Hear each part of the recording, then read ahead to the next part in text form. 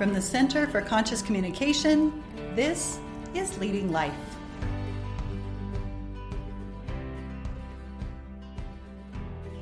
Hi everyone, I'm Stacy Caruth, the founder of the Center for Conscious Communication, and this is Leading Life, a podcast spotlighting women business leaders who are making a difference, following their passion, and challenging the status quo.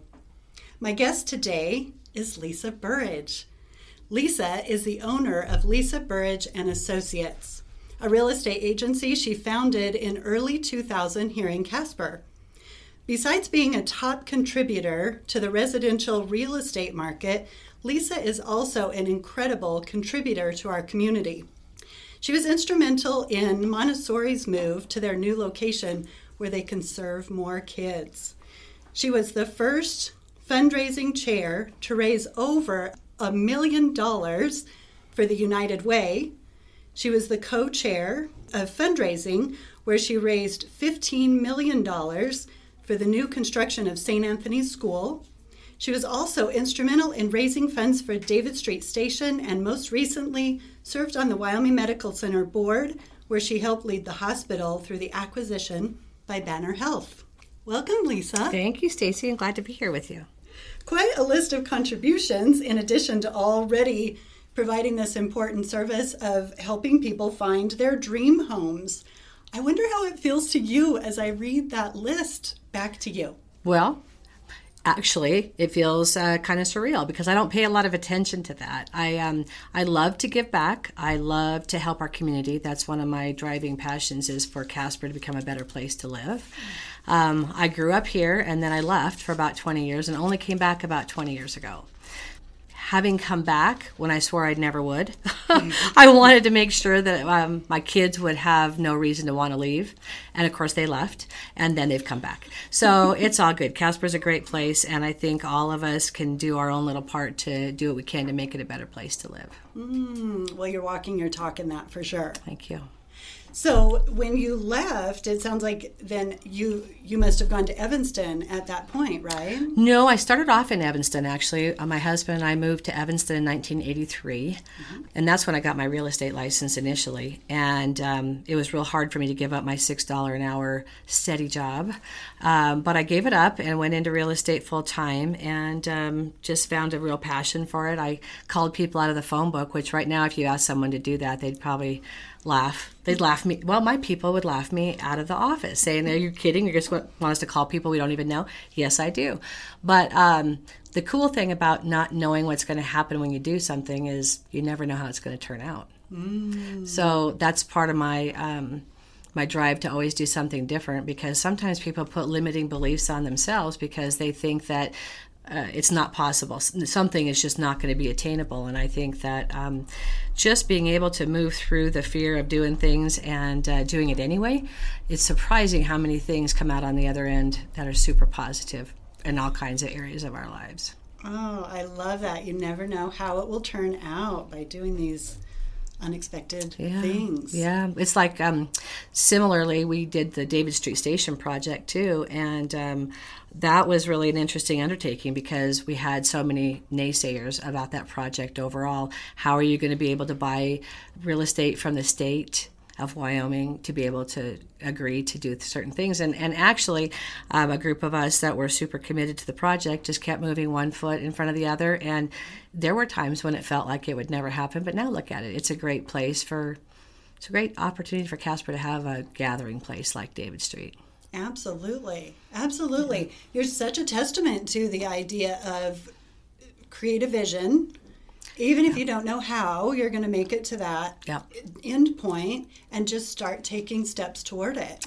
Sort of like people never set goals, and the reason that they don't is because I think in part they have a fear that they won't make them and then they'll feel bad or look silly or whatever.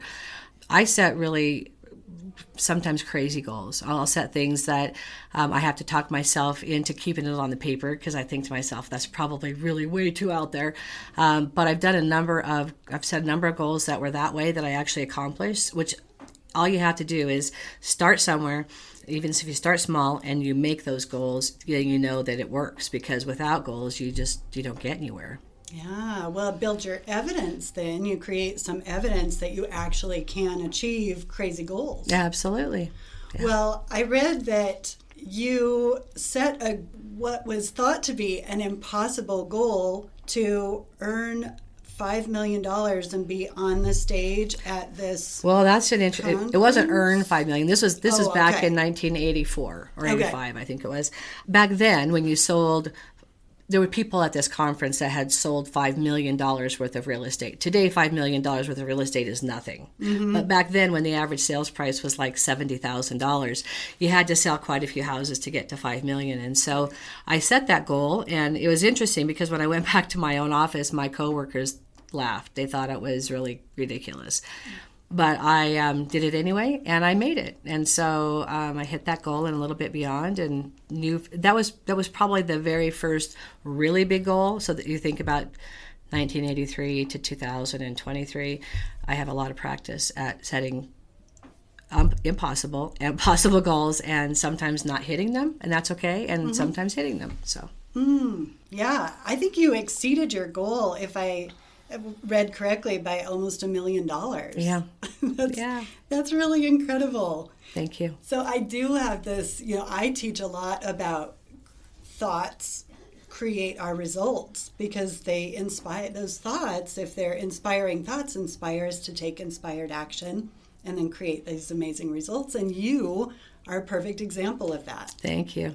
Yeah, I am a big believer in affirmations, positive affirmations. We have to say the word positive in front of affirmations because sometimes people tend to say affirmations that are really not very positive. Mm-hmm. And they're kind of, again, a repeat of some self-defeating ideas that lay out in our head sometimes. So, but positive affirmations, I feel like, really help people move past the dark corners, the dark recesses of their mind that's saying, you can't do this. This isn't going to happen. You're not that good. You're not, I think everybody has those thoughts. Mm-hmm. And so the only way to combat those is to make your subconscious believe what you're reading is true. Mm-hmm. So to me, having a list of affirmations, I change them pretty regularly, but I say them every morning and every night, and I encourage the people that work for me to do the same. Mm. So, and we've seen some pretty incredible results happen from people that have come to work for me that, were struggling in one area or another of their life, and by just simply saying positive affirmations in a positive context, have really moved through some pretty amazing holdbacks, Gosh. So it's really fun. I love that. I love helping people, and I love seeing people thrive. It's just my favorite. So where did this come from? Did your parents teach you this? No. Did you hear about it or read about it? All I can tell you is I've been blessed by God. That's all I can tell you, because I don't really know. I didn't grow up this way. In fact, we always laugh from a salesperson's perspective. I was the furthest thing from that. I grew up, I was fairly shy. I was fairly introverted. I mean, I was nothing like I thought I'd ever be today. But it all started, my husband laughs at me. He says it started when we went to a garage sale in like 1981 together, and I wanted something. And he said, well, just go buy it. I said, all I have is 50 cents. And he says, well, offer him 50 cents. And so I offered him 50 cents, and they took it. And I said, I should have offered him 25 cents. And so that was kind of the beginning of the whole, I always laughed at that. Maybe that was the beginning. I don't know what it was. But from the day I got into real estate, I always had a feeling that I could maybe make my own real estate office better. Mm-hmm. So I was in real estate for 2 years, and I went and got my broker's license, bought into my first office with a partner. And then since then I've had, I forget, maybe 4 or 5 different offices that I've owned over the years. And our whole goal always is to make them better and better for the people that work there. So I so want to talk about that too. Let's just go there, because okay. I met you at your office during Mixer. Chamber of Commerce. Networking event, and you gave me a book, The 5 Dysfunctions of a Team. Yep. Talk to me a little bit about that. I that so contributes to creating a better team. But tell me a little bit Yeah, about it why. does. I think that what's interesting about the book, let's just talk about it to start with. It's by an author named Patrick Lencioni, and he's written a number of different books. All of them are brilliant, in my opinion, mostly because they're all super simple. And they're all so simple that it's hard to do for people. And so like the 5 dysfunctions, we really do run our office based upon the 5 dysfunctions of a team book. And it's a never-ending learning and teaching and practicing and guiding and prodding and poking. And, it's... but, as you read the book, and I'm glad you read it because I hope you enjoyed it as much as I do. But most conflict happens when people it starts off, they have an absence of trust. And so I think that from a communications perspective, we've always done our best to have the office set up so that people could have the trust to tell us anything that they needed to without repercussion. That partially came from my mother, because she would always tell me, if you never lie to me, you may be in trouble, but you won't be in as much as if I find out you lied. Mm-hmm. So I always had a great deal of trust in my mother, and same thing for her and me. And so I think that's probably where I really believe that is the basis of all this, is you have to have trust with the people you work with.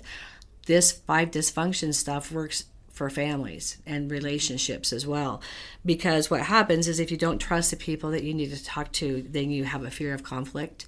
And I think that people they totally fear conflict, and it's sad that they do, because sometimes the best conversations, I suppose you can probably think of one yourself, where you had the hardest but the best conversation, and it was fearful, right? Yes. But out of that, what happens in an office environment is then there's a lack of commitment on people's part, which leads to an avoidance of accountability, right? Mm-hmm. And inattention to results. And so if you want results in your life, if you want results in your office, then to me it all starts with this pyramid that starts off at the very bottom with you have to build a place where people can have trust. Mm-hmm. So in my office, one of the things I really have disliked over the years is, which we don't have, which I'm really grateful for, is backbiting and people talking about other folks, or if they have a problem with somebody, they go tell somebody else.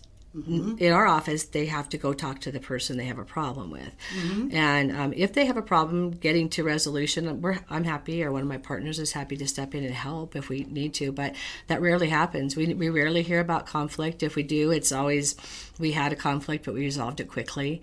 Mm-hmm. And so it's a very, very different office environment. And many of the people that work for me have really raved about how this very premise has also helped them with their family, whether it's their older siblings or whatever. So, many people in family relationships have problems with their sisters, brothers, whatever.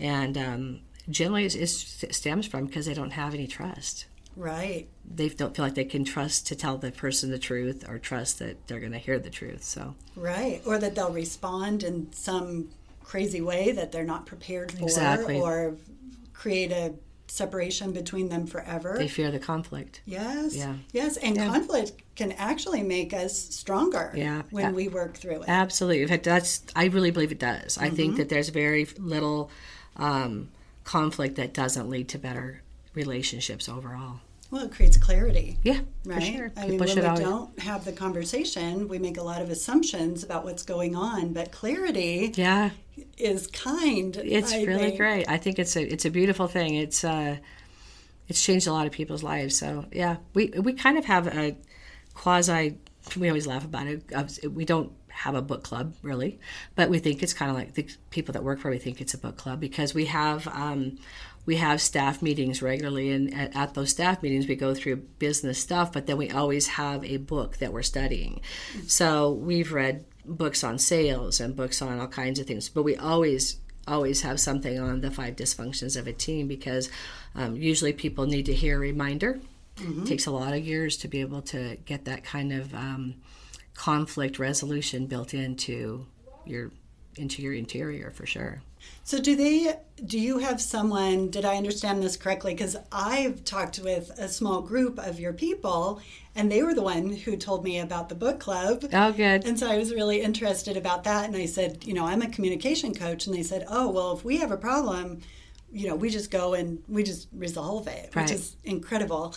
Do you have them do like a book report on it? Yeah. Or Actually, what happens is everybody has to read. We read a certain number of chapters before the meeting we have, and one person is appointed to deliver the book report, and they report on the chapter, and then there's open discussion, and sometimes there's an activity.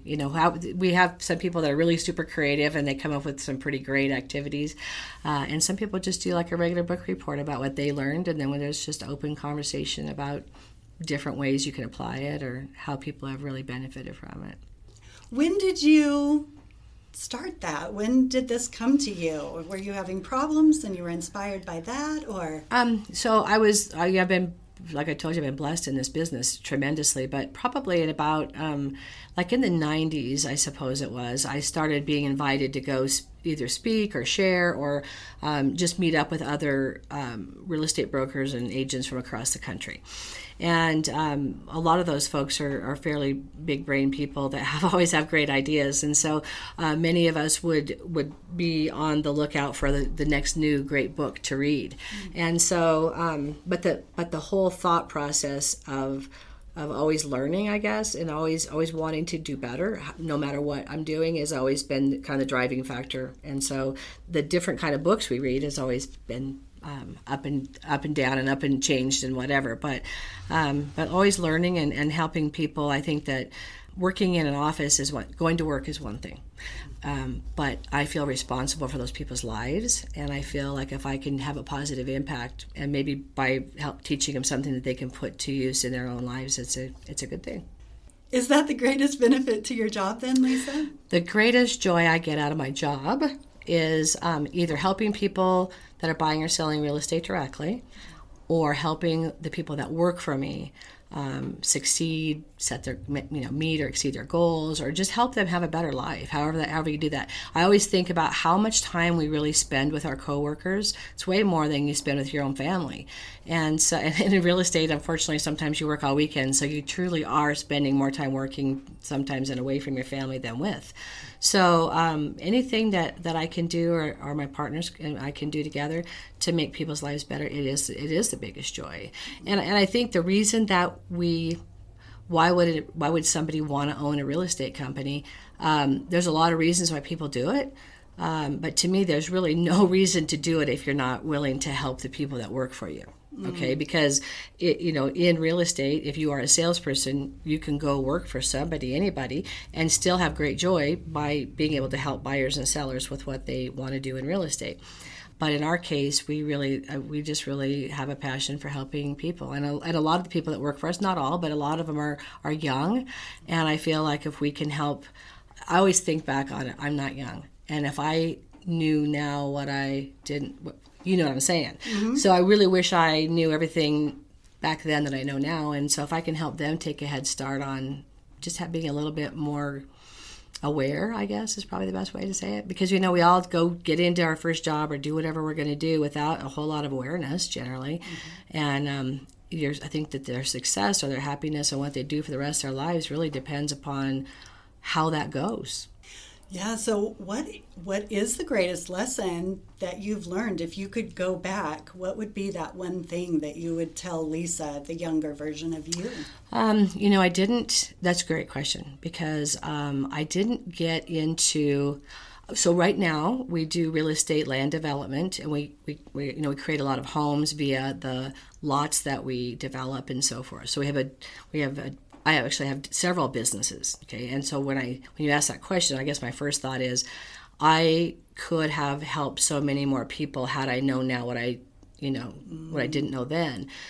That doesn't come out right, but you know what I'm saying. Mm-hmm. If I could go backwards, I would wish I would just know everything I did, just because I wouldn't have slow played it. I just would have jumped right into everything that I'm currently doing, because there's really no reason you have to wait until you're old to get going in anything. And I think that that's a self-limiting belief in itself. And a lot of it comes from parents. They mean well. They don't want their children to, none of us do. Don't get in too much debt. Don't do this. Don't do that.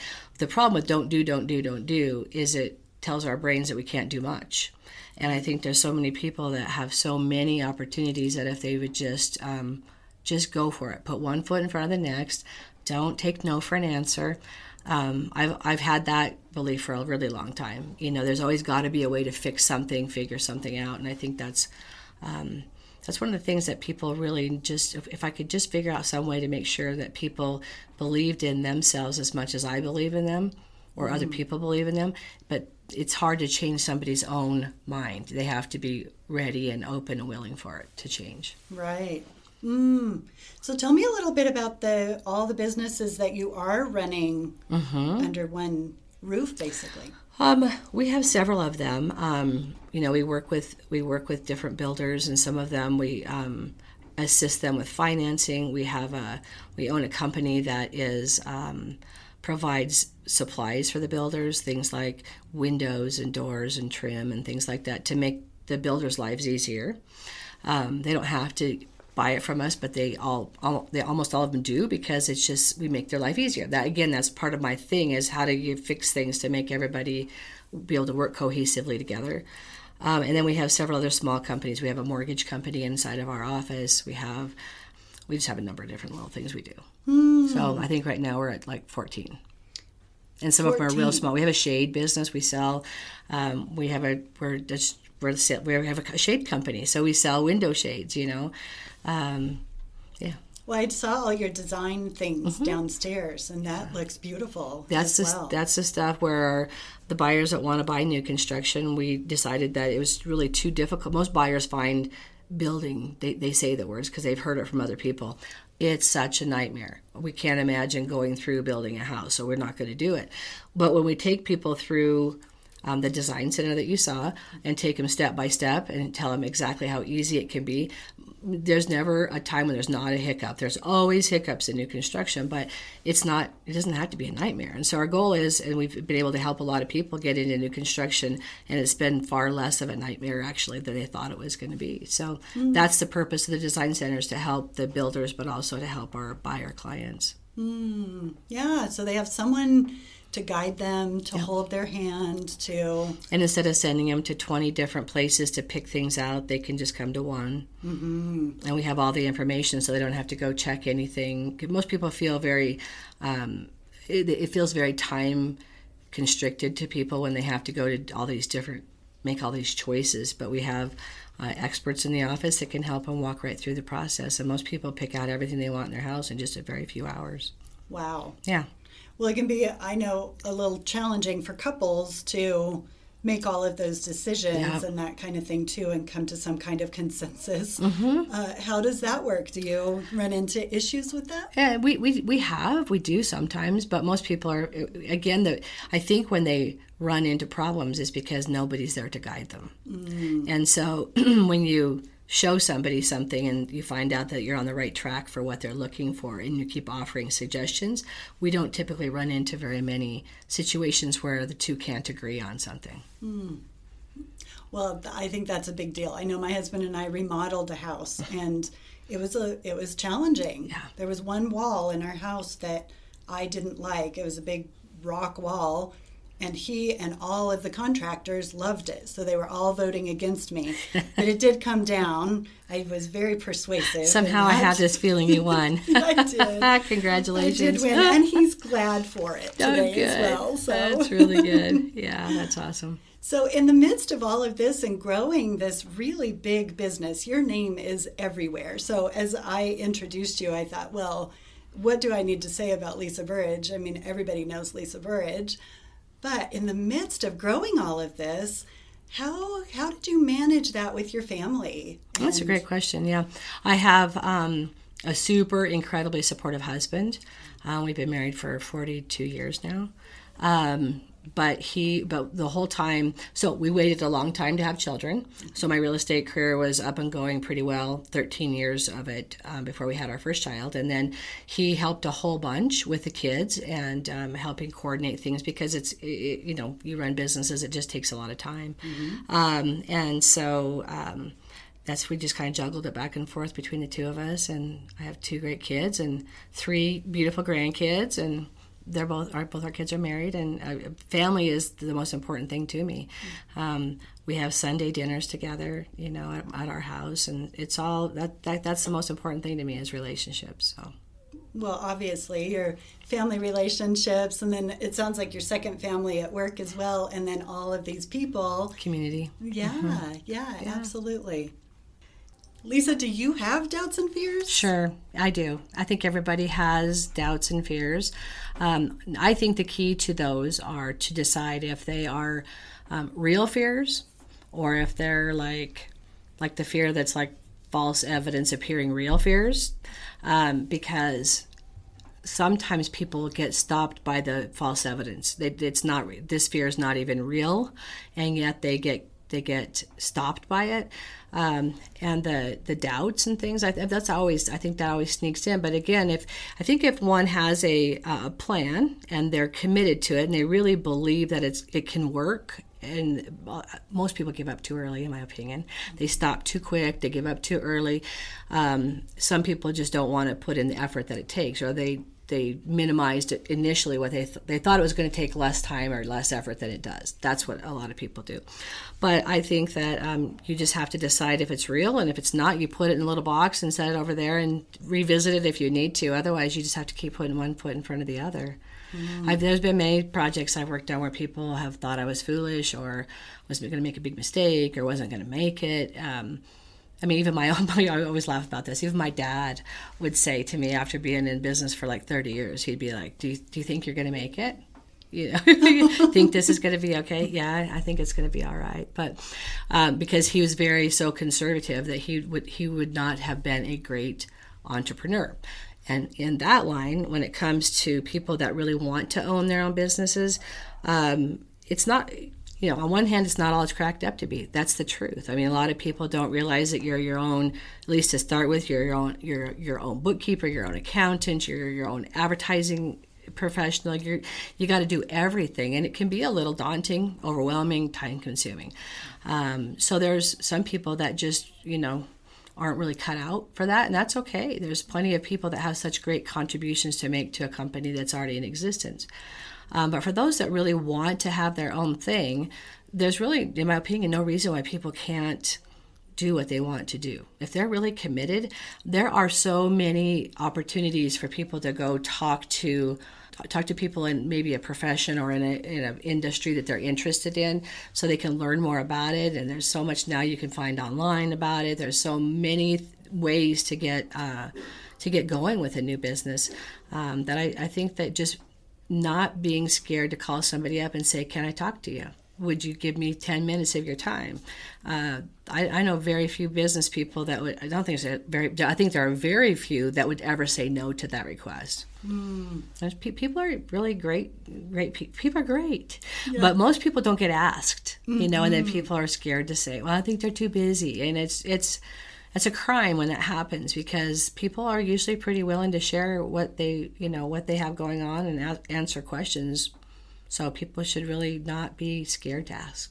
Well, from what you just said, my question goes to, how did you create a plan so early on in your business to that $5 million mark to get on the stage? How did you create the plan to get there? Yeah. So when that was my big first goal, and I didn't even really know what it was. And so I went to a conference. Okay. And I think that, if you really want, there's nothing wrong with sticking around Casper. There's lots of nice people here and lots of ideas and so forth. And in the state, we're offered a lot. But there's probably really no replacement for going to conferences across the country, because you get a different perspective on something. And so at this particular conference, which was way back in the early 80s, I saw these people that were being given these really nice looking awards. Some of them actually even got to go on a cruise. Back then I didn't have 10 cents to rub together, so I thought, well, that'd be kind of fun. And I found out what it was going to take, and I went back home and I decided how many sales I'd have to make, how many people would I have to talk to, how many phone calls would I have to make. So I just worked my goal backwards and had written down what I had to get done every single day in order to make that goal happen. And that's how I did it. Just worked the plan. Just came up with, I knew what it would take, which was a lot of work. But if you want something bad enough, you just go get it. Well, I've heard you have to talk to 10 people to get one sale. Yeah. Yes, you're pretty right. Yeah, you get to talk to them. And then the people that you don't talk to, or the people that don't want to talk to you or hang up on you, those are even more. But you're accurate. It's about 10. I talk to 10 to get one sale. And how do you manage to get through that? I'm just imagining myself in that 10-to-1 ratio of being turned down that many times and still feel energized to go back the next day. I've ever since I very first got started, I've talked myself into the fact that this is not a hateful thing on me. They just don't want my service. They're not ready for it. And so I rather turn it outside of me instead of inside of me. So instead of that becoming a rejection, it's simply they're not in a spot to need my services right now. Yeah, just separate. It's not personal. No. It's just not the time. And most people they're not mean. People are mean. Mm-hmm. They just don't need to talk to you. And that's okay. Love that. I love that. Okay, so let's wrap up here. Okay. I wonder about what kind of advice, first of all, you've given so many tips and tricks and things to remember to be successful, but what kind of advice would you offer a new entrepreneur? Somebody that's already made the decision to do what they're doing. I think that the affirmations is really important because plan's not going the way you want it to initially. It's super easy to get discouraged. So affirmations are really important at that point. But I think that the goal setting we talked about and figuring out exactly what it takes day in and day out to be successful and not letting months and months go by without checking in to see exactly where your business is at.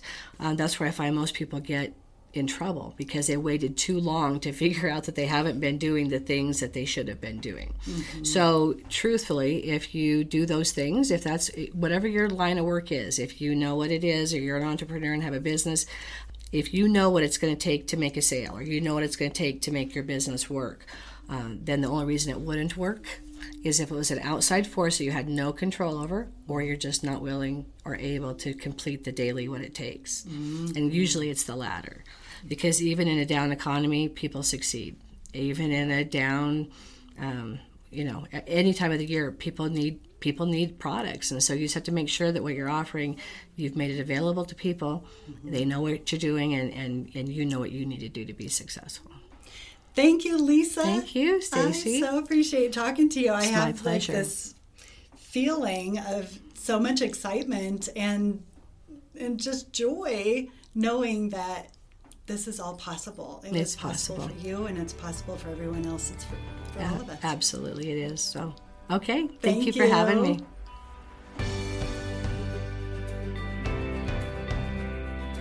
Thank you for listening to Leading Life, a production by the Center for Conscious Communication, hosted by me, Stacy Carruth. I'd like to thank Ty Pierce for his artwork and technical guidance. If you haven't already, make sure to follow Leading Life on YouTube, Apple Podcasts, or Spotify. And if you enjoy the show, leave us a 5-star review on Apple Podcasts. Thanks for listening, and catch you again next time.